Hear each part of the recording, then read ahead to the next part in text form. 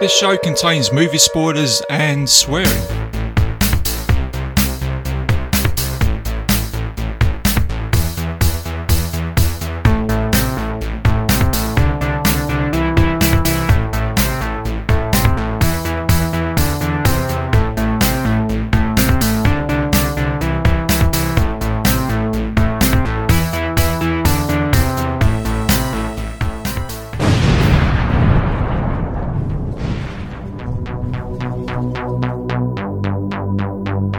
Hello and welcome back to another episode of Bite Size Cinema. I'm your host RJ McCready, and for this episode I'm going to take you back to the year in 2003, which doesn't really seem that long ago. It probably is. And we're going to be taking a look at the pirate adventure action movie The Pirates of the Caribbean, The Curse of the Black Pearl, which was a massive hit back in that time, unexpectedly. But we'll get into that in a minute. But also joining me for the show today is my good buddy Kung Fu Dave. Dave, how you doing? Welcome to the show. Haja! You're right, guys. Hello, I'm Dave again. I'm fine. Yeah. How are you? How are you, RJ? Was that little Haja? Was that your sort of impression of a pirate? Was it? Well, it's my kung fu kind of. Ah, right. Kaja, thing kaja, kaja. I might start doing it actually because Yeah. I've inherited this nickname Kung Fu Dave, but Yeah, I don't I feel know. actually explain why. Will we explain why? No, let's not explain why, because I like the fact that it's a mystery, and Oh yes. I it's like, you know, in was it Top Gear, isn't it, when the Stig turns up? It's like it's just that person. You wanna take the helmet off or the lid off, find out who's underneath there. But I think in your case, I think just having that bit of mystery about you, mate. Do you know what I mean? It sort of gives you a little bit of a draw, bit of a tension, doesn't it? Who's this guy really? So we'll just keep it running. Okay, yeah, that's a good idea. You're like You're never going to know why I'm called Kung Fu Dave. Well, this is it, mate. You're like an episode of the X-Files, mate. Do you know what I mean? We're going to get to about season 15, and we're going to wonder, you know, who's this? Who is this guy really? You know? Yeah, you have to wait till I'm like 80, and then we're still doing the podcast when I'm 80, and then I'll explain it all then. Dave, You've got a good few years yet. what's to say you're not already 80 years old? Maybe you've, you know. Well, yeah, Mate, maybe that's the mystery, isn't it? you're like Scooby-Doo, mate. Do you know what I mean? You've really got a latex mask, and one day I'm going to take it off. Oh my god, you know. Jeez, he's an 80-year-old man. Inked up with tattoos. Talking about tattoos, mate. You got any pirate tattoos on your body? I haven't actually. No. So I mean, I think it would be a bit, bit too much of a pirate tattoo. But they do have a lot of tattoos, pirates, don't they? So oh yeah, I think that's kind maybe of. I should. I think there's some things you do associate pirates with, isn't there? You know, there's usually is it a parrot on the shoulder? They usually got a missing limb somewhere. They usually got hipster beard, haven't they? Oh, yeah. It's very sort of. Yes. Yeah. I'd imagine, and I thought about this earlier because you know you start thinking about the world of pirates. I imagine back in the day they were probably quite vicious and probably quite nasty characters. But as time has gone on, it's kind of like this. It's become romanticised, isn't it, over time? Yeah, I mean, if you look at piracy today, it's all, especially like in Africa and things like that, it's all quite violent, isn't it? It's quite a violent environment to be in. And I imagine it wasn't a lot dissimilar back in the Caribbean back in the day, but yeah, as you said, Hollywood's all made it so cool and romanticised it. But hey ho. Yeah. Hey, well, there you go. I mean, you just said the phrase there, is it? Hey ho, hi ho, hoo ha, diddly dee. Pirate's life for me, isn't it? The old sea shanty. But there were a few, you know, they almost come across as sort of like anti-heroes, don't they? You know, of like, you know, you had Edward Teach of Captain Blackbeard. And they didn't really last that Yeah. long either, did they? It was because they come out of a phrase, well-lived life, but short-lived, wasn't it? And I think they had like pirate codes and things like that, and buried treasure. The Goonies. Yeah, so that's cool, isn't it? Yeah. It's so cool, isn't it? Pirates thing. Well, let's get into this then. We're talking about pirates. We'll talk about this movie, which is a bit of an unexpected hit back in the day, but I'll get into that in a minute. What we'll do then, Dave, is we'll hit the high seas. Let's get into the pirate ship. Let's go to the Caribbean, and we'll play you guys a trailer, and we'll see you soon.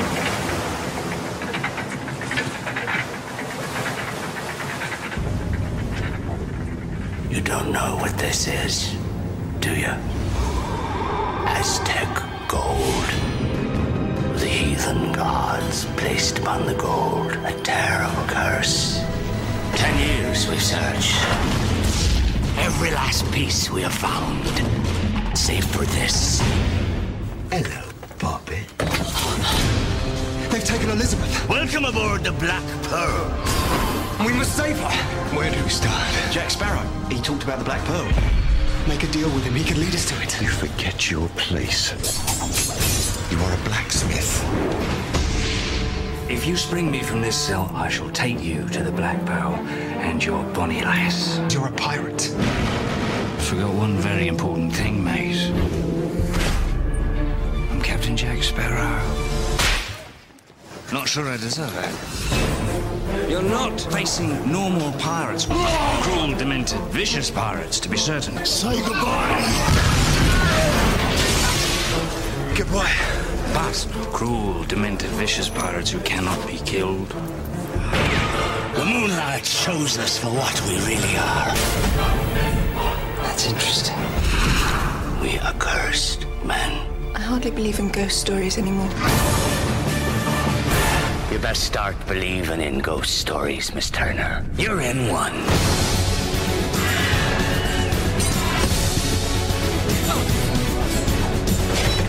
Gents, you all remember Captain Jack Sparrow. Kill him.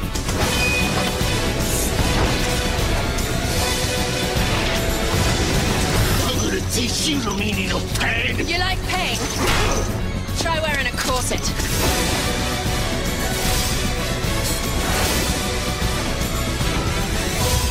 Here they come.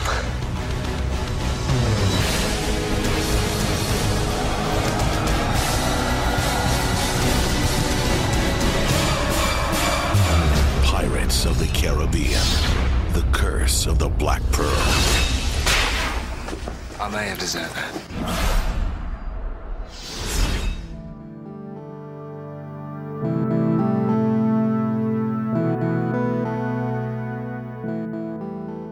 And welcome back, guys. So the synopsis of this film is a blacksmith, Will Turner, teams up with eccentric pirate Captain Jack Sparrow to save his love, the governor's daughter from Jack's former pirate allies who are now undead. It's a PG-13, it's got a 143-minute runtime, and it's classed as an action-adventure fantasy movie which came out in 2003. So, Dave, Pirates of the Caribbean. I imagine you was probably quite young when you watched this, wasn't you? Did you go see this at the cinema as a kid? I did. I remember going to see this at the cinema with my cousin, actually. Yeah. When it came out in 2003, wasn't it? That's right, yeah. Yeah. I thought it was really cool when I went to watch it. I was 2003. I would have been, oh God, 12, 13? 12 years old. So was that... Maybe. I'm 30 now, so... Yeah, you would have been about 12 years old back then, mate. I was never any good at maths, Yeah. but I'd figure that's probably a roundabout sort of way you would have been about that age, wouldn't you? so I'd just been allowed in the cinema with a parent, so if it's PG-13, wouldn't I? 1 second, Dave. Let me go and get my calculator and work out how old you was back then. Hang on. Let me try and work out this equation. Hang on. Yeah, Dave was about 12. God, glad we ironed that out for the show. Oh dear. How old are you, anyway? Oh, mate.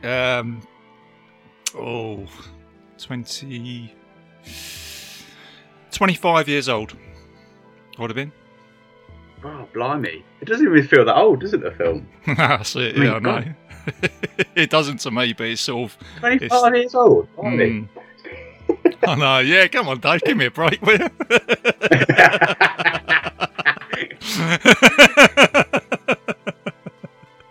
That sounds too surprised. Oh, no, absolutely not, no. You're not that old, are you? Nah, I don't feel it, mate. Yeah. Oh dear, yeah. But like I say, yeah, you're right though. It doesn't feel like it was that long ago, and I'm sure there's a couple of people listening to this thinking the same, probably. Yeah.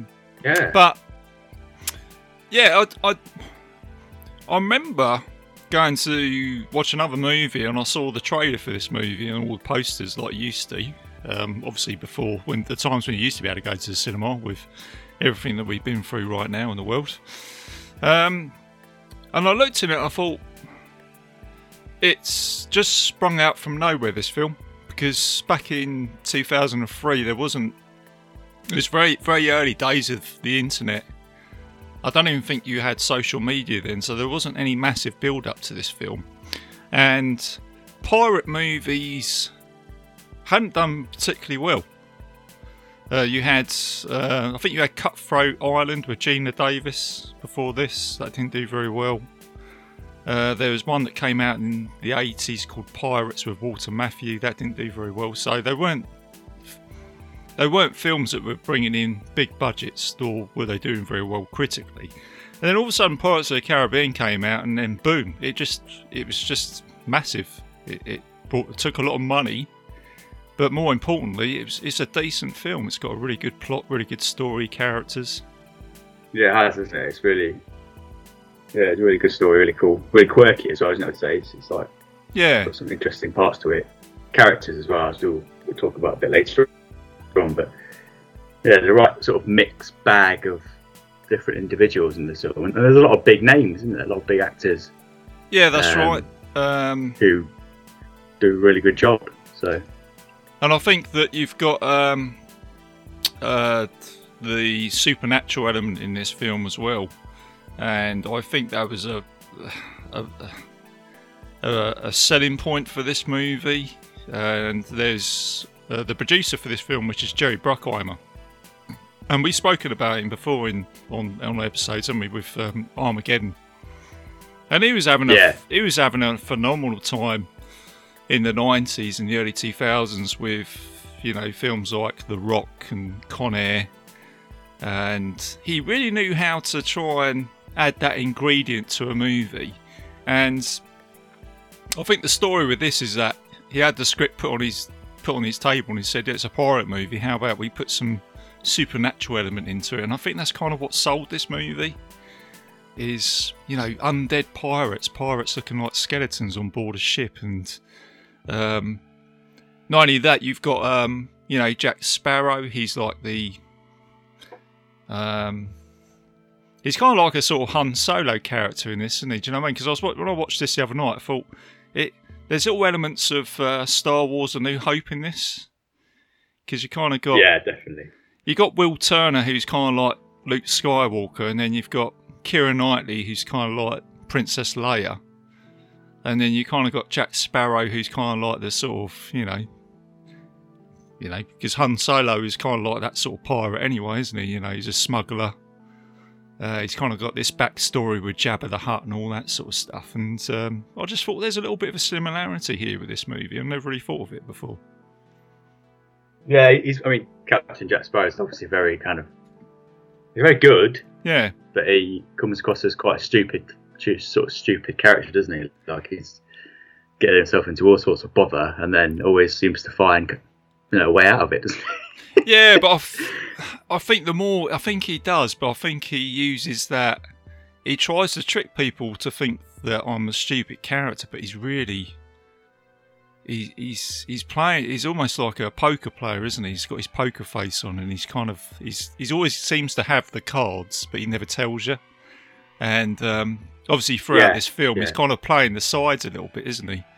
He's using like as we find out later on, he uses Captain Norrington to take on the pirates and then draw out Barbossa and let them fight. And whilst they're fighting, he's carrying on taking the treasure and all this sort of stuff. And you know, it's. I mean, I don't know whether. I mean, there's some great one-liners, isn't there, as well? He comes up with. Yeah, that's it. Yeah. Captain. Just. I mean, I was when I was watching it yesterday for this review, I couldn't stop laughing. Really, it was brilliant. Some of the stuff is. I mean, I appreciate it now more, being a bit older than I was when I watched it. It's just funny. Like, it's just so stupid and dumb, but like clever at the same time. Which is it's very strange. Because there's a bit in the movie. But like I say, when I watched it, it's at the end. Sort of spring forward to the end here, but it's where him and Will have been captured because Will's trying to sort of save him from getting hung. And he's got muskets in his face, he's got swords in his face, he's got Norrington, you know, wanting to put him on the sort of docks again and all that. But Jack goes, hang on a second, he goes, I'm seeing a good thing here somewhere, you know, I can see how this is all going to work out for everybody. It's like, you just chuck a line in, wouldn't you know? It's... And then Norrington looks at his tattoo and he goes, oh, Captain Jack Sparrow. And then he comes out and he says, yeah, but you have heard of me, like that, you know. He's pretty chuffed, isn't he, that, you know, he's known. He's famous across the Caribbean, isn't he? Yeah, that's it. So let's have a look at who's directed this film. So I always like to throw that in there. So you got a director called Gore Verbinski,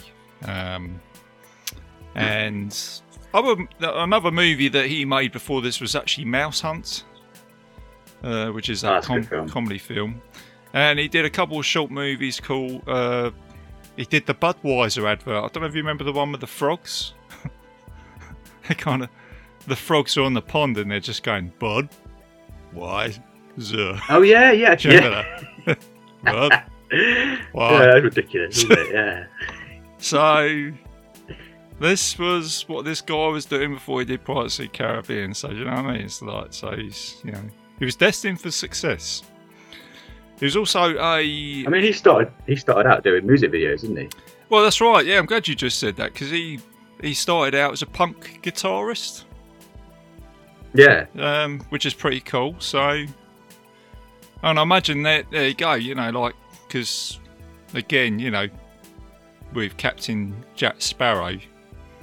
There's that Keith Richards thing, isn't there? You know, saying that he was sort of based himself on a sort of old sort of guitarist and the rock and roll. And I think Johnny Depp even come out and said, you know, they were kind of like the old rock and rollers of the time, weren't they? The way they dressed and tattoos and drinking and, you know, this rock and roll lifestyle. So, kind of get that. Not really giving a shit about what they're doing. And it was.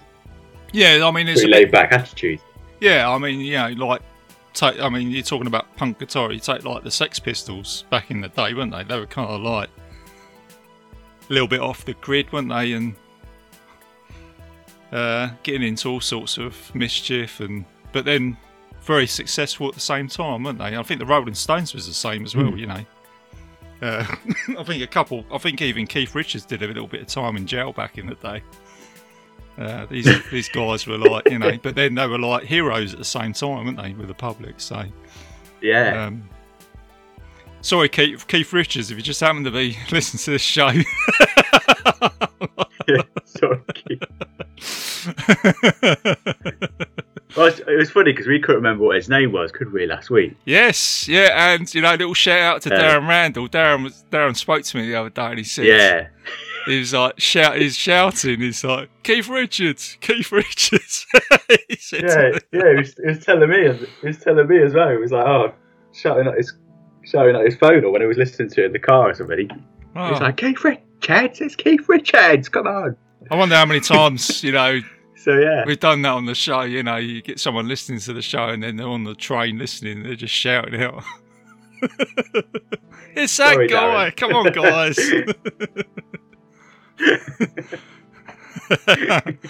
Don't you know anything about films, for crying out loud? Do your goddamn homework, man. Just googling it, like. Oh dear. The other thing about this film as well, with, and I can compliment this film all day long because, as I said, it's got a really good story, it's got really good characters.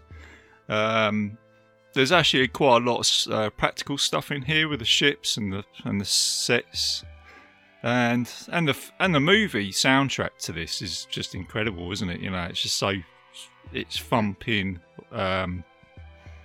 It just. Hans Zimmer, wasn't it? It was Hans Zimmer and a guy called Klaus Badelt.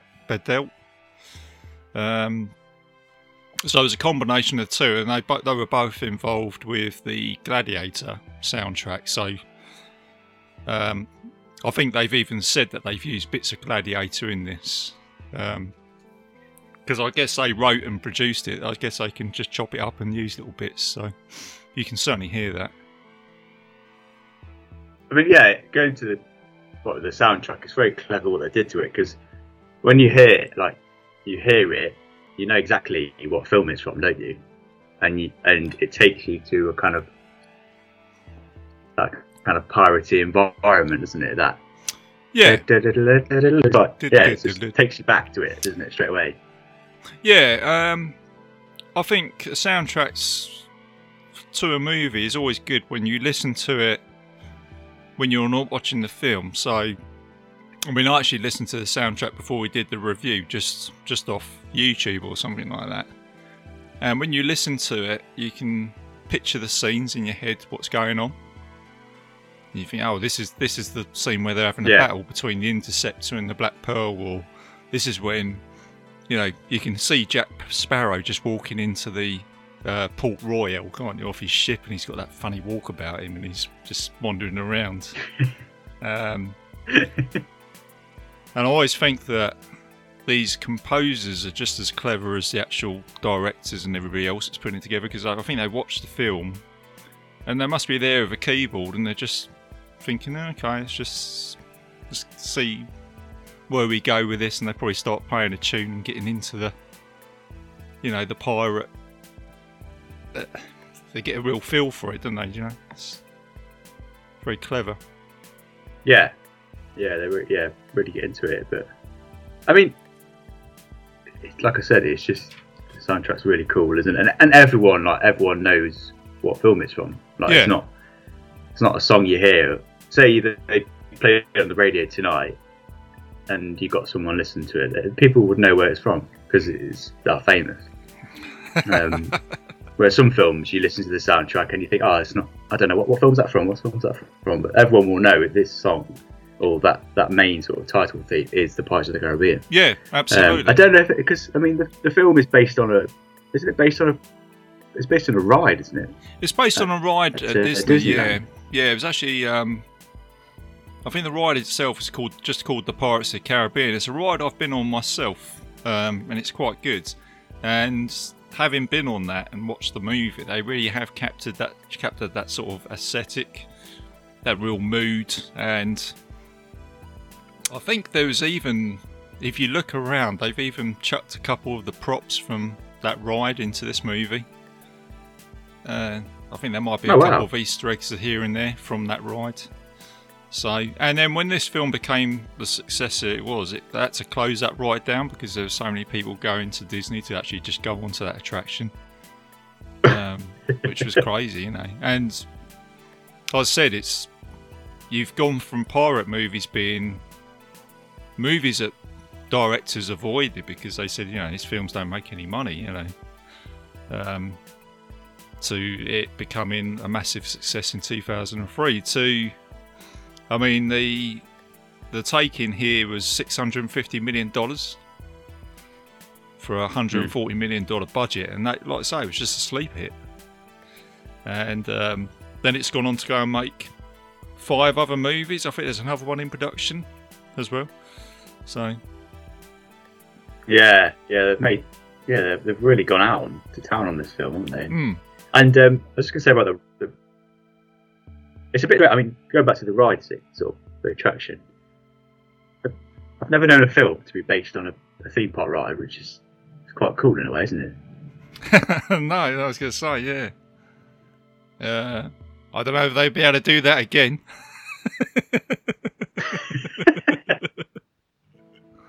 The Nemesis Inferno. Oh my god, yeah. Yeah, that's it. That'd be a great film, wouldn't it? The vampire ride from Chessington World of Adventures. Oh.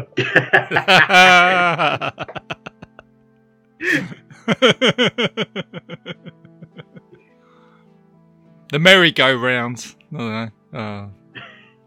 We used to have this theme park in Nottingham called the American Adventure.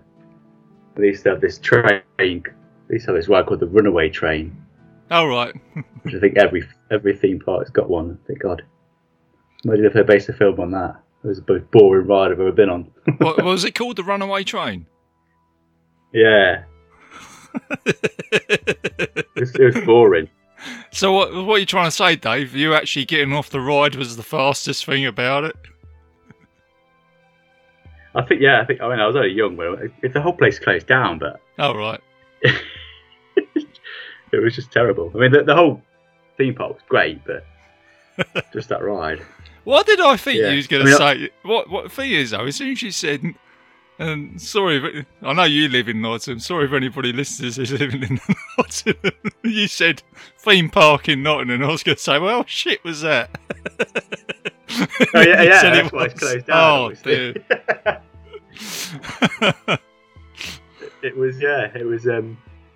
It is called the American Adventure. I don't know why. Right. But yeah, it was all based on like cowboys and Indians and things like that. Right, okay. I mean, it's good for when I was a little kid and things like that, but it's just, yeah. It's the same when it goes on, really. It was quite fun. I was going to say, we haven't sold this place at all, have we? Sorry about that. Oh, sorry, guys. It's closed down, so you're never going to go over. Yeah. Oh, man. So, there's a little bit of trivia to this movie. The trivia is that they actually wanted Robert De Niro to play Captain Jack Sparrow initially. I don't know. Well, it's a different character altogether, isn't it? He's a different actor. So, I don't think... I think what we had with Johnny Depp was very... well, he made it his own kind of character, didn't he? And everyone knows who Jack Sparrow is because of Johnny Depp. But I think if we had Robert De Niro, I think... Yeah, it would have been, like I said, it would have been a very different film. Yeah, I think so. But then I suppose it's one of those things where, you just don't know, do you? It's the same as we could be sat here saying, say Robert De Niro made Pirates of the Caribbean, it could have been a massive success. And because I think Robert De Niro has come out with a great sense of humour in movies, especially when he did, I think the changing point for him was when he did Meet the Fockers. And, he's absolutely hilarious in that. And he's gone from playing these serious roles in the sort of 70s and 80s, like with Taxi Driver and The Untouchables. And, yeah, he could have just turned it around, and all of a sudden critics could have said, yeah, this performance from De Niro is just, like, different to what he's done before. And he's become very sort of comical and it works. And then we could be sat here today saying... Oh, Johnny Depp was supposed to play it, and we could all go, I don't know. But you just don't know, do you? And that's the way cinema can go sometimes. Yeah, yeah. Just never know. It's... Also, there's a little bit about... I just found this interesting as well. It's Geoffrey Rush. So every time he's on screen, he's standing to the left side of the camera. And... Right. His way of doing that it's a strange old thing. Is that he tried to put himself in the position of a book, as people read a book from left to right. So every time people look at the screen, they most often look to the left because they look at it as if they're reading a book. That was his rationale behind it. I just thought I'd throw that one in. So he chose to do that? Yeah. As an actor. Yeah. Obviously, he played. The Elizabeth Swann's dad, didn't he? No. Rush was Barbossa. Oh no, yes, he was. Yeah, sorry, I'm getting confused. Yeah. Would you? I actually, from saying that he stood on the left. Yeah, he did, didn't he? Always. Yeah, and from looking back from watching it yesterday. Yeah, it's funny because you don't really. And I thought I'd bring that up. With films is. There's things like that happen, and when you realise it, you just think, oh yeah. Every time I watch that now, he's on the left. Well, especially when he's got a talking part, he's just stood on the left side of the camera. And his thoughts were that when you watch it as an audience, you just look to the left and it's like you're reading a book. So yeah, bizarre. Thought I'd throw that one in. Different bit of trivia there for a movie. It's weird, yeah. So yeah. But let's have a look at the film then, mate, from the story point of view. So the film's based in 1720, and apparently this is like the golden age of pirates, looking in the history books. So you would have had like King George I, I think, on the throne back in England. It was still a time of early exploration in the world. And it was very, the aesthetic is that sort of swashbuckling time, isn't it? Very sort of romanticised now, isn't it? You've got swords, you've got muskets. People of high authority were wearing wigs, weren't they? And I was thinking it was almost like the sort of Musketeers, but actually the Musketeers was 100 years before this. It was a little bit earlier. But oh wow! I could imagine that going on as well at the same time. I had a quick look, but it wasn't. But yeah, and the film starts off with the HMS Dauntless, and they come across a child, don't they, in the water, which turns out to be Will Turner, and he's got a pirate medallion around his neck, hasn't he? And that kind of sort of starts the story off, doesn't it? And you've got Elizabeth Swann, who basically protects him here, doesn't she? To take the medallion off him, to stop him, basically, I suppose, getting put into prison, I guess, for being a pirate. Yep, she does. Yep, she takes it herself, and she, and obviously keeps it for the duration of her teenage years, doesn't she? And then that's when we sort of see her grow up. Yeah. And that medallion is sort of the sort of basis of the film, isn't it? Yeah, which I'm sure we'll get into in a minute. I think, again, as I said, it's very clever because, when you think of pirates, you think of pirate gold, and they've thrown that one in straight away, haven't they? And it's got like and the gold is like Aztec gold, but it's got a skull on it. So when you look at it, you just you immediately put into that, oh, this is a pirate movie, and there's gold and there's a ghost ship. So it springs forwards 8 years later. It's Port Royal, and you're introduced to Captain Jack Sparrow. Comes in looking like he's on a proper decent pirate ship, isn't it? It's like... yeah.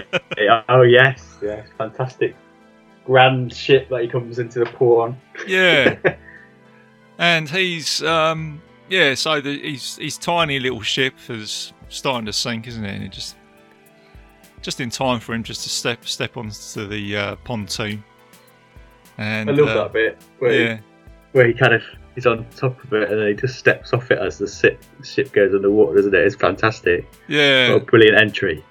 And I think that's like I say, it's a great entry for this character, isn't it?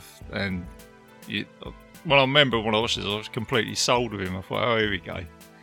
And he just keeps building on that block, doesn't he? So he's spending a bit of time in Port Royal. You're also introduced to Will Turner, who's a blacksmith, and obviously Elizabeth Swann. She's set out for marriage to Norrington, isn't it? There's that story there, but she's really in love with Will Turner. And so you've got all these little strands. And the other thing here is with this film, there's a lot of backstories here, isn't there, with these characters, which I suppose you could probably look into a little bit more. But then you've got is it Elizabeth Swann? She stood on top of that cliff, isn't she, with Norrington, and he's like basically sort of asking her to marry him, and then she's got this like corset on, isn't she, which is basically sort of strangling her, and she falls off. Excuse me. And this basically ties in the story now, doesn't it, with Jack, who's kind of like being stopped by the two guardsmen, isn't he? And then she falls in the water, and then he goes to her rescue. Yep. Guardian, doesn't he? But that's the point, isn't it, with that medallion, because she's wearing it around her neck, and then he goes underwater, and doesn't it like kind of come out and send this kind of shockwave through the ocean, doesn't it? And that's where you kind of see that kind of supernatural element to the film, where it sort of starts to take shape. Yeah, that's right. Yeah, it's almost calling the pirates to its location, isn't it? Yeah, it's like a sort of 18th century GPS, isn't it? You know, it's like sending it out to the pirates, so it's kind of giving them that sort of beacon, isn't it? You know. So yeah. So Jack, he's become the hero, but then they realise he's a pirate, and then this is where you can sort of see like the double cross, because then he uses Elizabeth Swann, doesn't he, to try and get away, and you notice all the other possessions he's got now as well, with the compass for the other movies, and then he's got the single shot flintlock, isn't he? Which, you know, obviously you find out he wants to use on Barbossa later on. And then he comes out with that line, doesn't he? He goes, "This is the time where you almost caught Captain Jack Sparrow, isn't it?" So off he goes. Yeah. Oh dear. I remember someone saying that. I think it's totally unrelated, but this guy at my school, when I was at school, he climbed out the window. Oh, really? This is almost... Yeah, he climbed up the window, ran off from one of the teachers and said, "This is the time..." I won't mention his name, but... Yeah. "This is the time you almost caught blah-de-blah," and then ran off. That's from Pirates of the Caribbean, that is. Oh dear. What did he do? Jump onto the mast of a boat and then sail off somewhere? Oh, down the River Trent in Nottingham. Which my school was conveniently located next to. So I think he just ran off into the playground. Very naughty boy, obviously, but... Oh man, that sounds hilarious. Very entertaining. Oh dear. So we got... we got this... Jack gets away, and then this is where the story ties up with Will Turner, doesn't it? Because they have a fight in the blacksmiths, don't they? Yeah. And then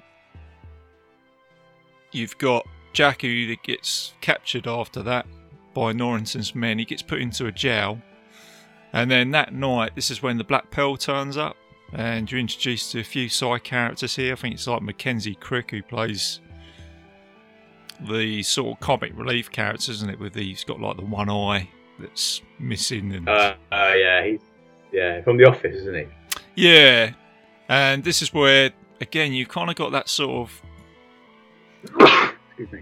That little bit of a tie-in here now. Where in some stories you always have these two sort of buffoonery type characters, don't you? That just sort of help the story go along, you know.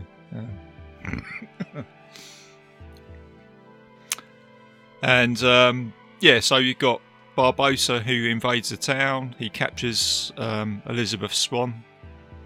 She gets taken onto the Pearl, and now you have a kind of like an uneasy alliance between Jack and Will, don't you? Which is kind of cool. I kind of like that when you get that in films, where you've got this pirate who teams up with a blacksmith, and he basically says to him, we've got to go and rescue her, and Jack comes out with this master plan, doesn't he? And I think it's pretty cool how they managed to... This is where you see Jack Sparrow's methods here, don't you? Of him tricking Norrington's men to set up the sailing ship for him, and then they sort of come up with this master plan, don't they, to switch it over. Yeah, because the two of them nick the ship, one of the ships, and they come with the other ship, and then they all invade the Norrington's guys all invade the ship they're on, and they jump on the other ship and sail off, don't they? It's very clever. Yeah, it's clever, and like I say, there's a really good shot. I think you mentioned it earlier. I sent you that picture of Jack Sparrow. He stood there looking behind himself, and he with the flintlock pistol, and then you got Will Turner there. I just think that's a really good shot, and he's just sort of smiling, isn't he? Sort of going, "Yeah, here we go." So, and he said, "Just Norrington say that is the because previously in the film, Norrington says, "Oh, that's the worst pirate I've ever met." Yeah, and then one of his guys when they nick the shit, one of his like commanders or something said, "That's the best pirate I've ever seen." Yeah, that's it. Yeah, and then Norrington. I mean, like I say, Norrington, he's doing his best, and he's thinking, I'm trying to be this successful guy, and he's also thinking that the woman that he's loved is more drawn towards these pirate type characters as well. So he's kind of frustrated with it all, isn't he? He's the guy who's frustrated throughout this movie, isn't he? Because he's thinking, I'm trying to be the good guy here, but oh dear, the pirate's winning all day long. He's a bit of a goody two shoes, isn't he? And he's a bit too much, yeah. You know, he's not really. Yeah, he's a bit like, by the book all the time. Yeah. Can't always do things by the book. Yeah, exactly. Oh dear. But yeah, he's a good character, isn't he? He is. Like Norrington. His story branches out, doesn't he? As the next films, certainly in the sequels, isn't it? He becomes more of an interesting type character, I think. So you've got Will and Jack, who are now pursuing the Black Pearl, which is kind of cool because you've got this like uneasy alliance, and then they're being tracked down by the British fleet, and then you've got the Black Pearl. You get a scene here with Barbossa and Elizabeth Swann, where he's basically telling you the story now of what's happened with this gold, and that they've gone out to the island of Muta for this cursed treasure of Cortez. Well, yeah, that was it. And they've taken 882 pieces of gold pieces from this treasure, and there's one piece that's missing, and it's turned out that it's turned them into these supernatural goals, isn't it? Zombies, isn't it? Yeah. Where they can live forever, but they can't. They don't feel alive, do they? They can't eat. They eat and drink, and nothing happens. Yeah. So they're carrying the same sort of, and it's only in the moonlight, isn't it, that they? Yeah, which is pretty cool. Form shows. I thought that was wicked. You know when you get all them scenes on the screen with all the moonlit sea, and they've got all these, when they put their hands in the moonlight, you've got one half of their arm which is a skeleton, the other half is like the normal flesh. Oh, brilliant! That's great. Yeah. The way they've done that film and how it's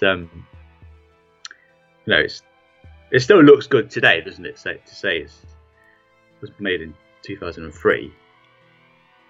Yeah, that's what I was saying earlier. I think that's the bits with the Barbossa's men looking like supernatural goals. Is the only bit of CGI that I can really see in this film, because the rest of it looks like it's all practical effects, and they must have used real pirate ships or vessels, because none of that looks like CGI at all, does it?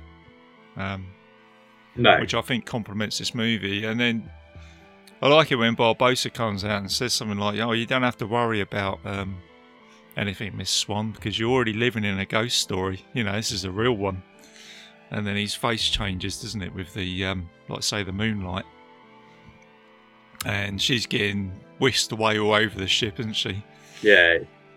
And yeah, it's like quite a scary environment to be in, I imagine.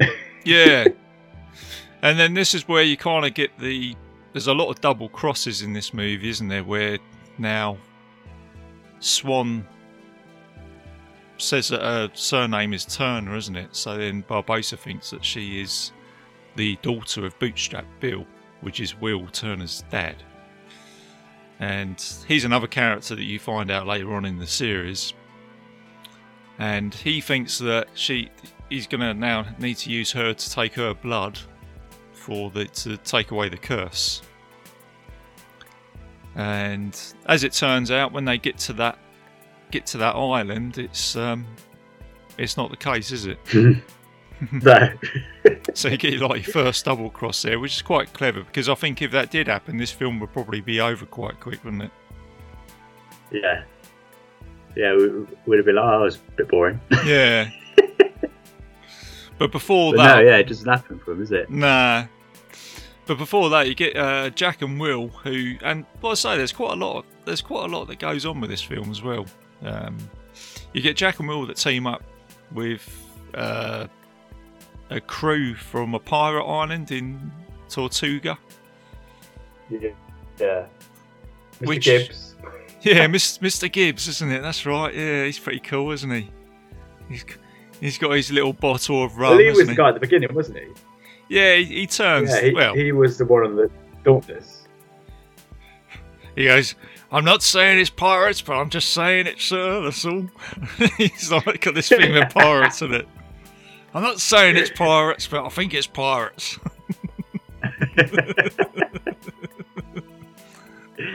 He's definitely the bloke that you could, you imagine you go to a pub and there's always usually a local down there that'll tell you stories, isn't it? Go buy me some rum and I'll tell you a story. Well, he was obviously in the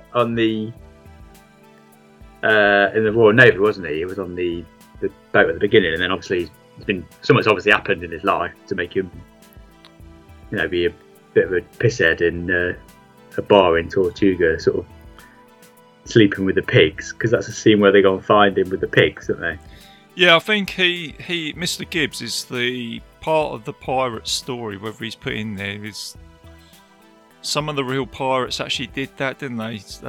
Where they actually worked for the Royal Navy and then they had enough of the system, I guess you could say, and then they were like realising that pirates were actually living this better life at that time, so they sort of turned into piracy, and I guess that's kind of like Gibbs' stories, thinking, oh, you know what, I've had enough of all this, like, Norrington lark, and I'm going to go and join the pirates, Yeah, it's like he's gone from the public sector to the private sector, isn't it? Yeah, that's right. Yeah, that's it. He's kind of had enough, he's kind of gone. Yeah, so he's probably gone down sort of like the capital. There's a lot more money to be made out of the piracy game, I guess. So I guess that's his story. But so Jack and Will, they, there's a few moments here, isn't there, where Jack's kind of come across a few ladies and they slaps him round the face. I didn't deserve that. I might have just deserved that, isn't he? It's like a row of them ready to slap him in the face, isn't there? Yeah, that's it. Putting his aura about, obviously. Yeah. Having a good time. True rock and roll lifestyle. This rock and roll lifestyle, that's it. So he's recruited, he's got a crew now, hasn't he, of proper like pirate looking characters as well, isn't there? There's one with a sort of hipster beard and he doesn't say anything. He's got like a parrot on his shoulder, doesn't he? He just looks like that sort of archetypical type pirate. He's he's a proper pirate, he is, isn't he? Yeah. He's just a guy with a parrot. He's got that bandana on his head, missing teeth. That's it, the epitome of a scruffy looking pirate, but yeah. And he's obviously got the lady from she was in Guardians of the Galaxy, wasn't she? Yeah, I thought that was her, wasn't it? She was in Guardians and Star Trek, wasn't she? Yeah, I thought that was her. I didn't realise that was her at the time, but then so they've recruited a crew. They got the Interceptor. They go to the island of Muta, and that's where Barbossa has done this sacrifice with the coin. Doesn't work out. They Will rescues Elizabeth, and then Jack gets captured now, doesn't he? So you've now got Will, who's left on the Interceptor, and he's trying to get away from the Pearl. And you now have this really cool battle scene between the Pearl and the Interceptor, which is kind of like the old days of, I don't know, remember like the old Errol Flynn sort of, there was like the old black and white pirate movies that you used to have. And I think, they used to pop on telly sometimes. Yeah, so you kind of have, it's almost like sort of Robin Hood on the high seas, you know, where you get the sort of hero who would cut the line, and the line would sort of throw you up the mast, and you got like cannons going off and sword fighting, and yeah, it's pretty cool. Very cool. And then Will's basically come out and said, you know, we're out of cannonballs, so let's just chuck in a load of cutlery and stuff like that. You know, so. Yeah, and then you've got that. They obviously fire a load of cutlery, and it goes in that guy's eye, doesn't it? Mackenzie Crook's eye, doesn't it? Yeah, that's it. Yeah. If it's like one of those around, and he's like, he's one of those characters where if it's going to happen, it's going to happen to him, isn't it? You know, it's like excellent. So now you like I say, you keep getting the switch. Then you like I say, Jack's on the Pearl. Then the Black Pearl take on the Interceptor, and then you get Will, who's left below decks. It's starting to sink. You think he's going to die, and there's an explosion on the ship which basically releases him. And I think this is where Will now makes a bargain with Barbossa, isn't it? To basically, he says, or they talk about the coin, don't they? Say, he'll sort them out, give them, if they've freed the crew and then free Elizabeth, and he'll sort of help them lift the curse. Is that right? Yeah, that's right. So he says if you release Elizabeth and Jack and the crew, then you can take me. So he kind of does the sort of hero thing here, doesn't he? And then this is where they drop Jack and Elizabeth Swan onto this island, and this is where this is where Jack Sparrow's got this kind of. It's like his famous story, isn't it? Where he's been on this island and he's managed to get away, and he said he's used like 2 sea turtles to get away, isn't it? And all this sort of stuff. And then Liz, she finds out. She says, "So how long was you here?" He goes, "Oh, just 3 days with a whole load of rum, isn't it?"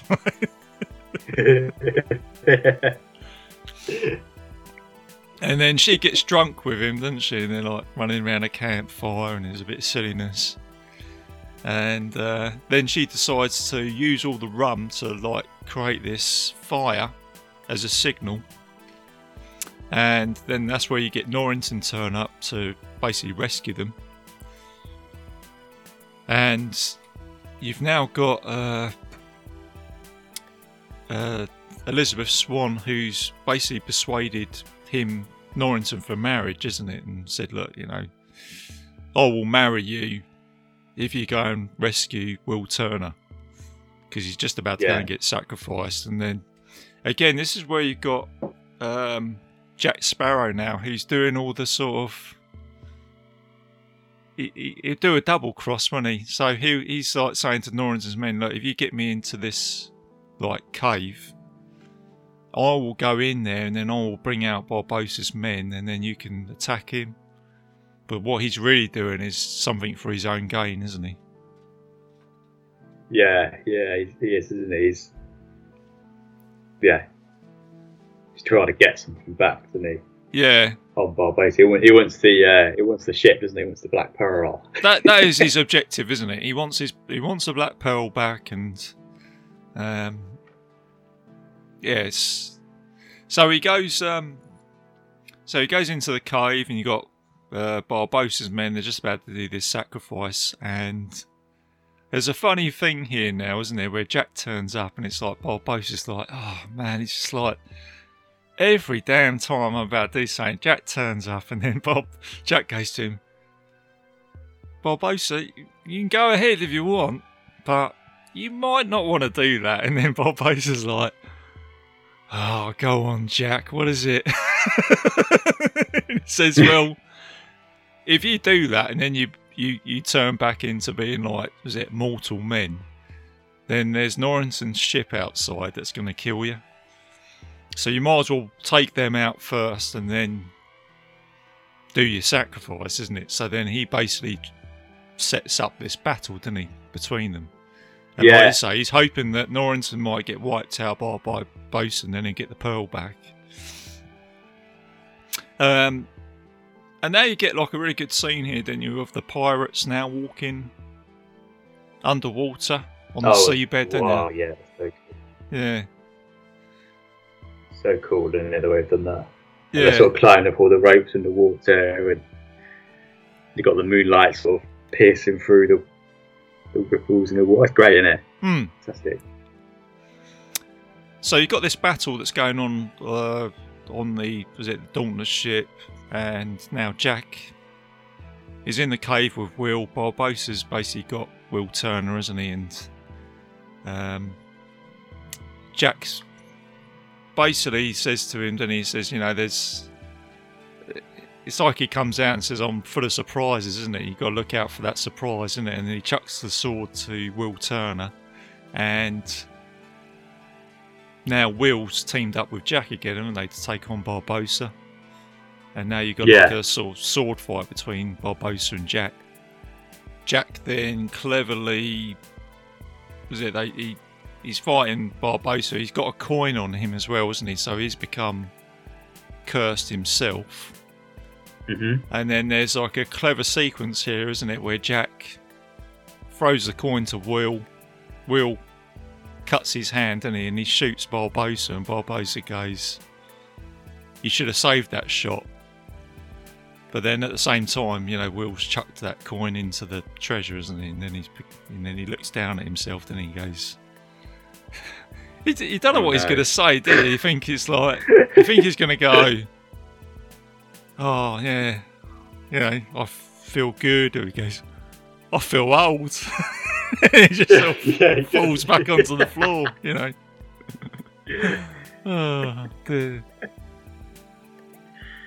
Oh. Yeah, and then he obviously, well, I suppose he doesn't die, does he? Because he's in one of the later films, but you're led to believe he dies. Yeah, they I think jump on the pearl, don't they? Yeah, you think he's dead, don't you? But he's basically been stopped, hasn't he? I think, and he obviously goes on to live. For the you know, sorry for anybody who hasn't seen this film, a little spoiler there, but he does turn up for I think it's the third instalment, isn't it? World's End, I think he turns up. And or is it the one when they're looking for the Fountain of the Youth? Oh, but anyway, he turns up later on. I think because he becomes a goodie, doesn't he, in one of those films? Yeah, he definitely comes back as a goodie. Yeah, he's like a sort of anti-hero, isn't he? Turns out. So, yeah, that's right. Yeah, but he's been stopped in this movie. You think he's dead.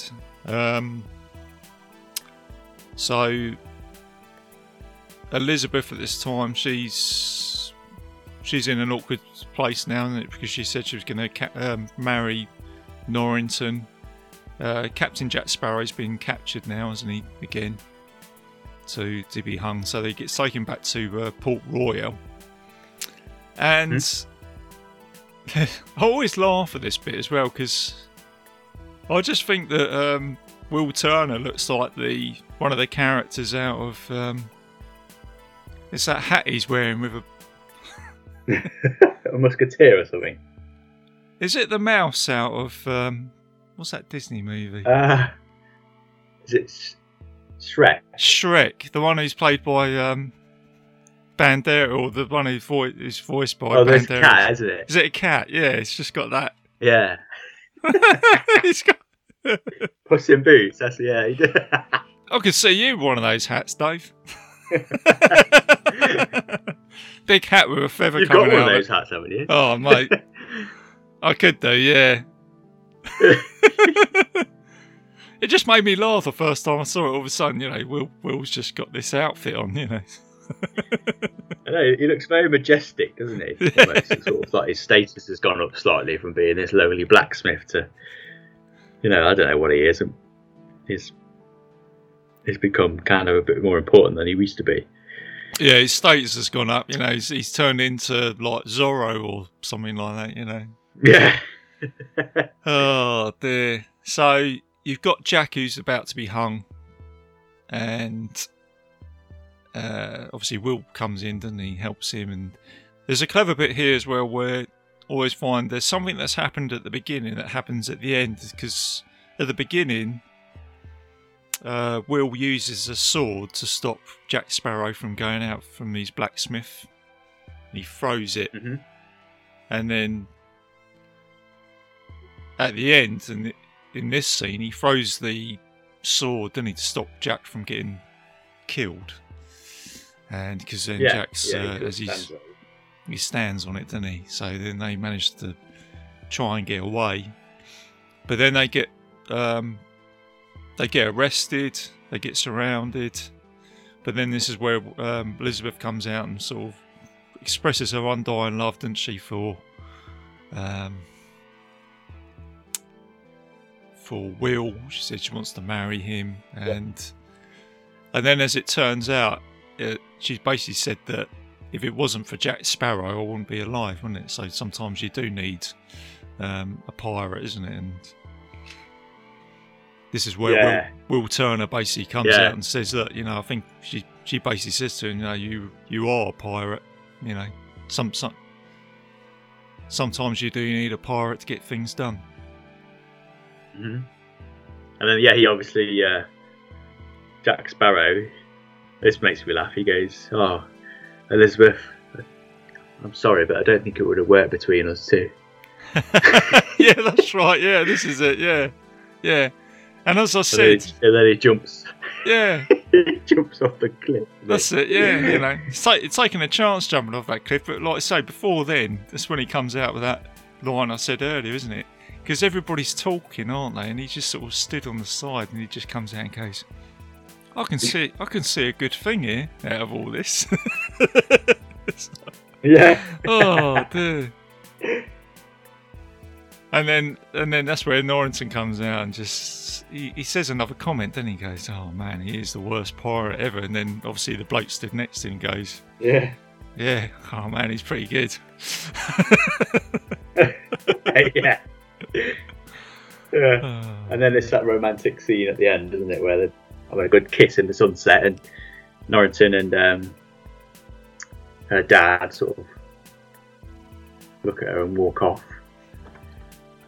And then that's it, isn't it? That's the end of the film. And Jack gets back onto the Pearl, doesn't he, with his crew, and then sets off, and that's it. Yeah, and then that's the movie, isn't it? So he looks at his compass.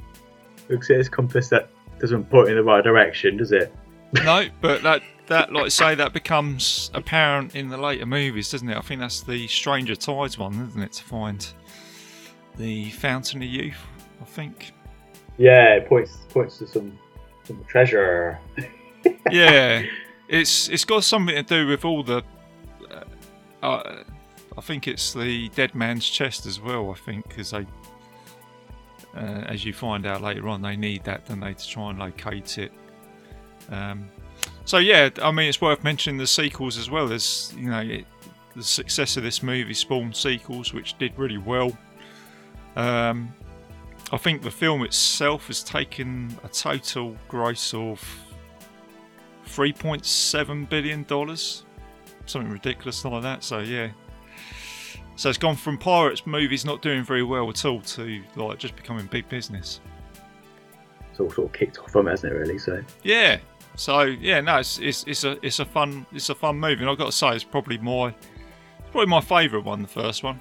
I think it just does everything you need it to do. Yeah. And I think the clever thing about it is if it didn't do very well, I'm glad it did, but if that was the only one, then it kind of tops and tails, doesn't it? You know, you kind of obviously got backstories with these characters, but then if you never had another movie after this, you could probably just, like a lot of these movies, you just probably just guess what the characters are going to do after this. Yeah. But, yeah, I'd say so. Yeah, they could have just left it at that, couldn't they? That would have been a standalone film. But, so that's it, guys. Excellent film. Pirates of the Caribbean. Like I say, we went over that. There's an awful lot of quotes in this movie which we probably haven't mentioned, but it's like I say, it's a good film. It's just a very, very fast-paced movie as well. Is it 2.5 hours long? But it just doesn't seem like that every time I watch it. So it's a proper sort of cosy Sunday afternoon movie, probably when it's raining outside or something like that, you know, to watch. Yeah, absolutely. Yeah, with a cup of tea, you know, and a couple of biscuits, you could sit there, can't you? Watch it. I was thinking more rum, Dave. You know, and or a glass of wine. Yeah, or a bit of rum, Sailor Jerry's rum. Yeah, that's it. The old onion bottles that they used to have, and they're really expensive now as well. Those old onion bottles. I had a look at those on the internet, and they go for a fortune. They're quite cool, aren't they? Those frosted glass ones. That's it. Really cool. They're pretty good. So there you go, guys. If I'm sure a lot of you guys that are listening to this have seen this movie, but there you go. That's a Pirates of the Caribbean for bite-sized cinema. It's a movie I was going to do eventually. So what film are we going to do next then, Dave? We're talking about Braveheart, wasn't it? Oh yeah, Braveheart. What a great film. Yeah, I think we should cover that one next, RJ. Yeah, I'd like to say we got a couple of those in the line, haven't we? I think we was talking about the 300 as well, weren't we? Oh yeah. Seem to be following a little bit of a theme here with the old swashbucklers. I think most of the movies that we've spoken about have got something to do with a sword and a musket or whatever. Sword or some kind of historical something event, historical, or Bruce Willis trying to blow up an asteroid or whatever. Legends. Yeah. Okay. Well, thanks for coming on to the show today, mate. It's been good. That's all right, yeah. It was a pleasure, RJ. I love it. It's great fun. It was good to have you on here, mate. Okay then, guys. Well, go wrap the show up now. And as always, a little bit of admin for the show. I am a proud member of the Legion Podcast Network, so please go and check out all the other shows on there. I've also got another show on the Legion Network, which is called the Mystery Vault Podcast, where I talk about the unexplained and mysteries. My latest one is the Chariots of the Gods. And I'll soon be producing and publishing the Nostradamus, so I'll be looking forward to that. And as I said, the next show for Bite Size for me, I'm going to be having Court Sipes on the show from Cinema Sipes, and we're going to be talking about a movie from 1984 called Streets of Fire, so look out for that. Should be dropping this week as well. You can find Bite Size Cinema and the Mystery Vault on Legion Podcast. You can find it on iTunes, Spotify, YouTube, and several other players on the internet. And I've also got a Facebook page where I'm most active, so put anything on there, any movie suggestions. So there you go, guys. Keep it bite-sized, keep it safe, and I'll see you soon.